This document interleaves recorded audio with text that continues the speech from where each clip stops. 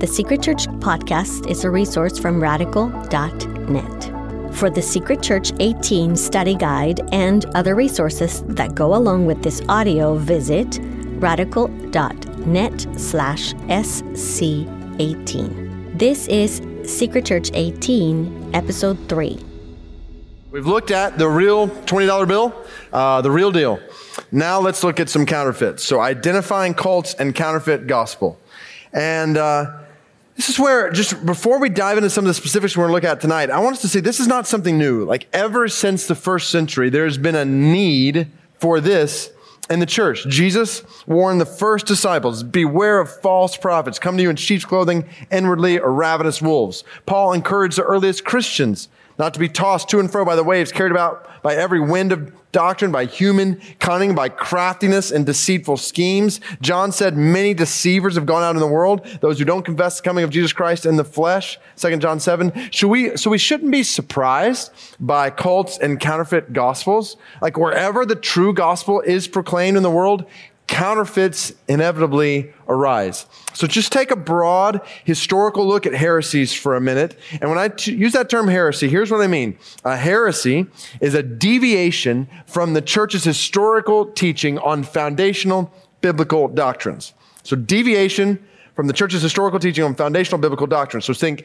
biblically and historically, much like we see in Acts 24, end of that verse, everything laid down by the law, written in the prophets, 2 Peter 2, there will be false teachers among you who will secretly bring in destructive heresies, even denying the master who bought them, bringing upon themselves swift destruction. And at its core, heretical teaching presents another God or another gospel.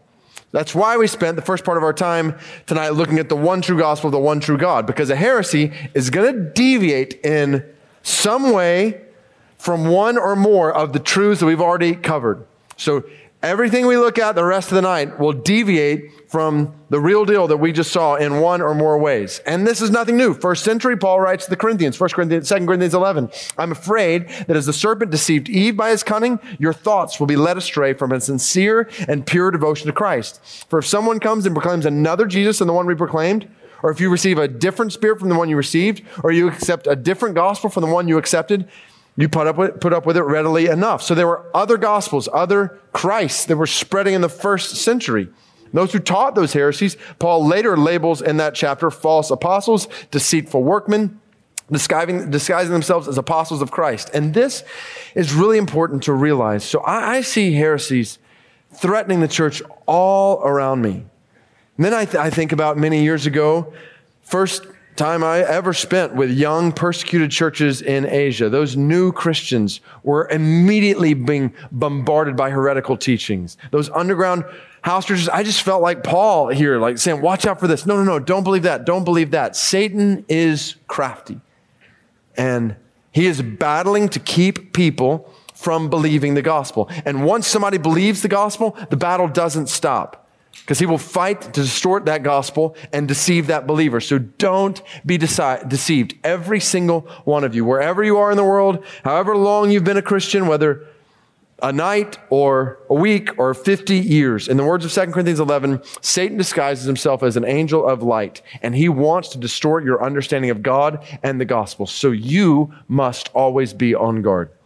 That's part of why this topic tonight is so critical. We all need this. I need this. So think with me about Trinitarian heresies in Christian history. And we're going to use terms here that were used in the early centuries of the church. But the reason is we can't forget history. What you're going to see in just a minute is that cults and counterfeit gospels today are really nothing new. We'll look at Jehovah's Witnesses and Mormons, for example, who weren't around 1800 years ago, but the heresies at the core of their beliefs were absolutely around. They're, in a sense, nothing new. So we need to learn from history, these Trinitarian heresies. One is modalism, which denies the first foundational truth of the Trinity. Or the first truth was that God is three persons. And instead of three persons, modalism says that God has three distinct modes. Almost like God wears different masks. Basically, sometimes puts on the Father mask, goes into Father mode. Other times he's got the Son mask on, he's in Son mode. Other times he puts on the Spirit mask, he works in the Spirit mode. But the problems here are many. And I want to be fair. I trust many people who've come to this or other conclusions. They're trying to grapple with what the Bible teaches about the Trinity. But to say that God is not three distinct persons, that he only has three distinct modes, denies the relationships within the Trinity between the Father, Son, and Holy Spirit, ignores the separation of persons in Scripture. So these distinctions between the persons that we saw are totally ignored in modalism. And ultimately, this is huge, modalism undercuts the doctrine of the atonement, the core of the gospel, which teaches that God the Father poured out the judgment due our sin upon God the Son in our place. Distinct persons in the Trinity is what makes our salvation possible. This is big. As is Arianism, which denies the second foundational truth of the Trinity, that each person of the Trinity is fully God. So Arianism denies the full deity of the Son and the Holy Spirit. Basically teaches Jesus is not fully God and the Holy Spirit is not fully God. Arianism claims that the Son is inferior in essence to the Father. Inferior, not equal. And Arianism is taught in different ways. Some would hold to subordinationism, which teaches that the Son is eternal, it's not created, and just not created and divine, but still not equal to the Father in being or attributes. Or adoptionism teaches that Jesus lived as an ordinary man until his baptism, but then God adopted Jesus as his Son and conferred on him supernatural powers. The point is, both of these deny the full deity and equality of the Son. And then just think, contemporary Arianism, this is actually a core distinction between Christianity and Islam. Arianism is much closer to Muslim teaching about Jesus as a prophet, but not God. And this is a core distinction between Christianity and cults, as we're about to see. Then the third major historical heresy is polytheism, which denies the third foundational truth of the Trinity, that there's only one God. So polytheism is the worship of more than one God, so I mentioned Islam. This is what many Muslims will say they react against in Christianity. Many Muslims believe that Christians believe there are multiple gods. You have the Father, you have Jesus, etc., which is not at all what the Bible teaches, different gods. The Bible clearly teaches there's only one God. We saw that, Isaiah 45. The Bible teaches that any worship of more than one God is idolatry, Isaiah 44, Habakkuk 2. So we see Trinitarian heresies that deny one or more of those foundational truths we saw in Scripture about the Trinity. And then closely related to that, overlapping even with it some, are Christological heresies. So 1 John 2, you look at the end of that passage, it warns about he who denies the Father and the Son. No one who denies the Son has the Father. Whoever confesses the Son has the Father also. So see this. I hope we get this. This is not just ivory tower talk for theologians. This is a conversation for all of us to have. 1 John 2, if you want to know the Father truly, you have to know the Son truly. And we all need to see what Scripture teaches about the Father and the Son, particularly in light of historical heresies that take contemporary forms. Heresies like Arianism and Ebionitism, which in some teach that Jesus is not fully God, or Apollinarianism and Docetism, which teach that Jesus is not fully man. Or Nestorianism, which teaches that Jesus' humanity and deity are two distinct persons, his humanity and his deity. So when you look in church history and you see like creeds, you're seeing statements of biblical belief embraced by the church many times to counter heretical teachings that were starting to spread. Listen to this Chalcedonian Creed from 451 AD. And as you do, just listen to it and thank God in your hearts for men and women of faith who went before us and fought some of the cost of their lives to articulate and defend what the Bible teaches about Jesus and about God.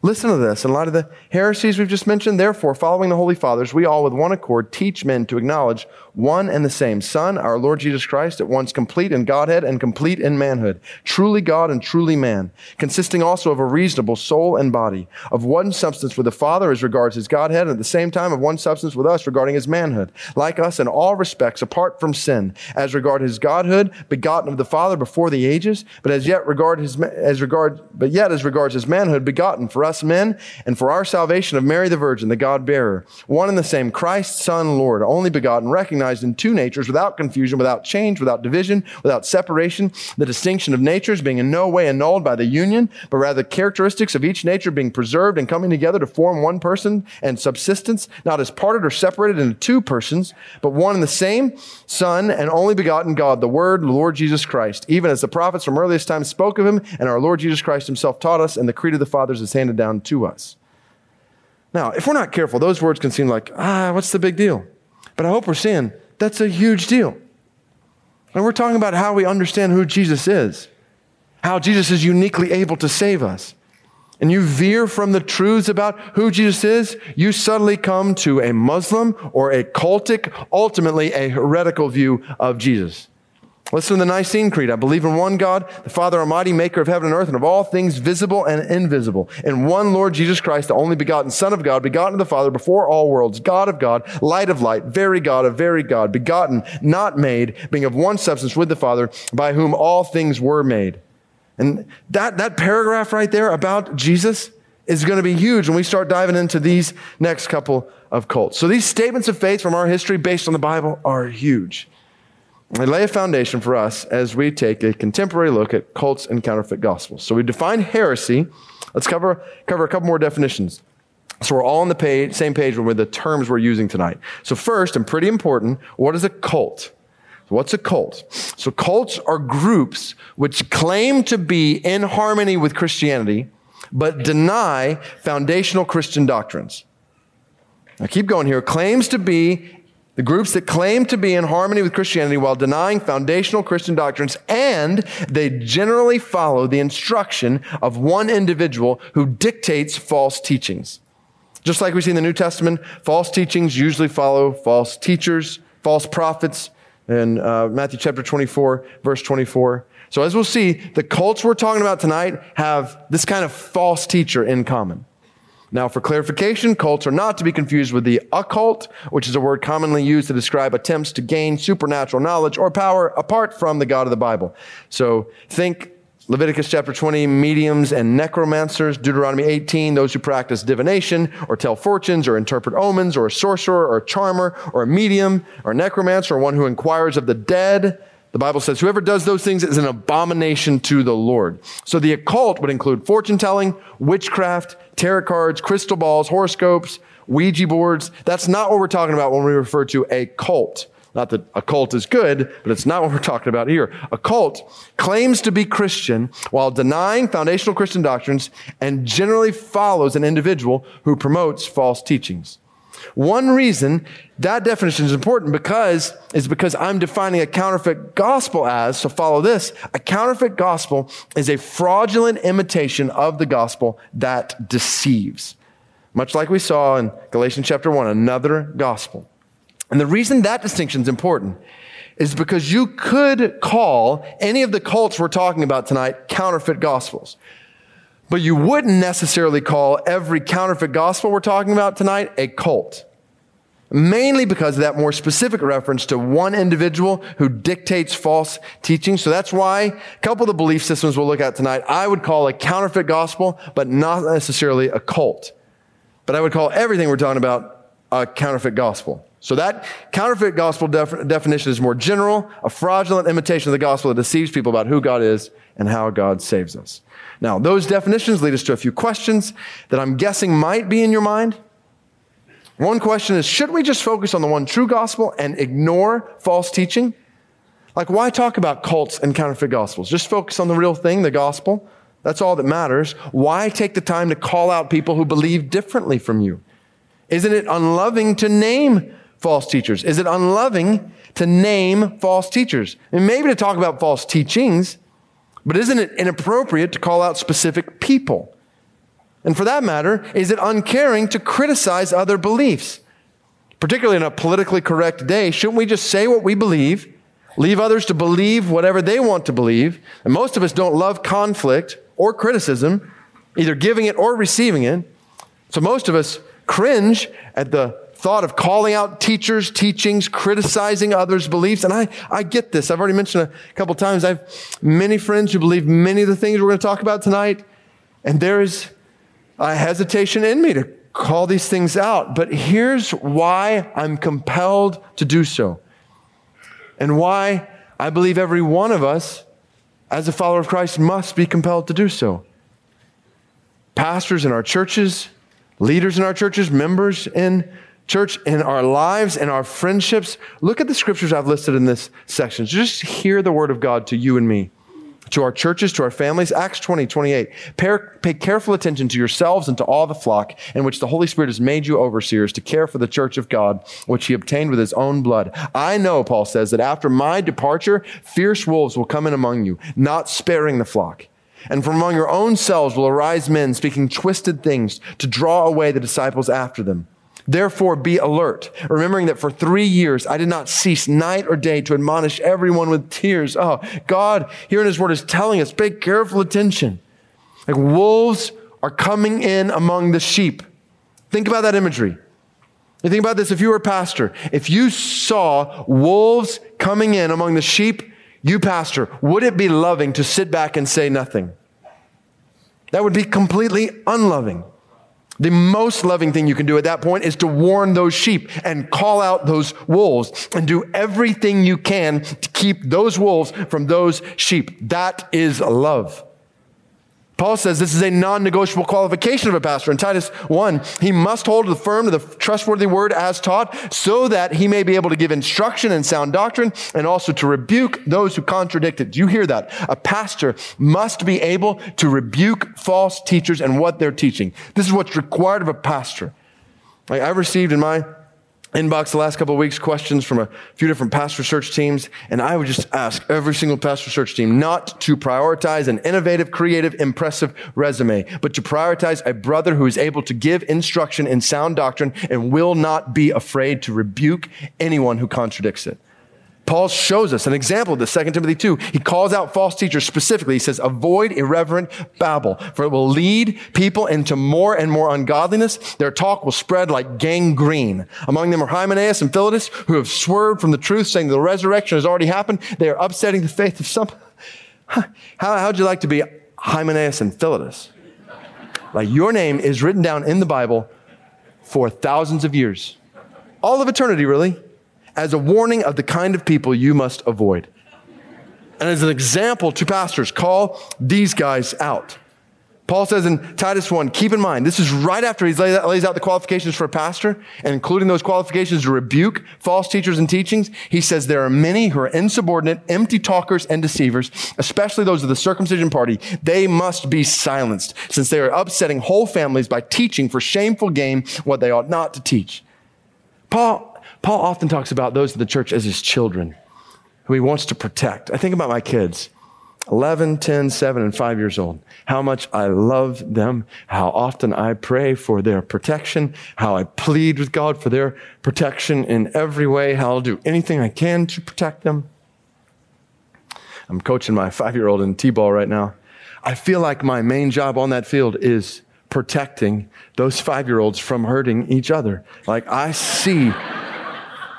teaching baseball is way down the list in priorities. Way down the list. Like I see a 5-year-old with a bat ready to swing right away as his teammate with a smile is running up behind him. And I go running to that kid. I don't stand back and say, oh, that's so cute. Like, I don't want to offend the little guy. Like, let him swing away. I see a bat headed toward a kid. I do something about it. How much more so when it comes to people's eternal destinies? I see a false teacher spreading deception that damns. I'm going to do something about it. And this is serious.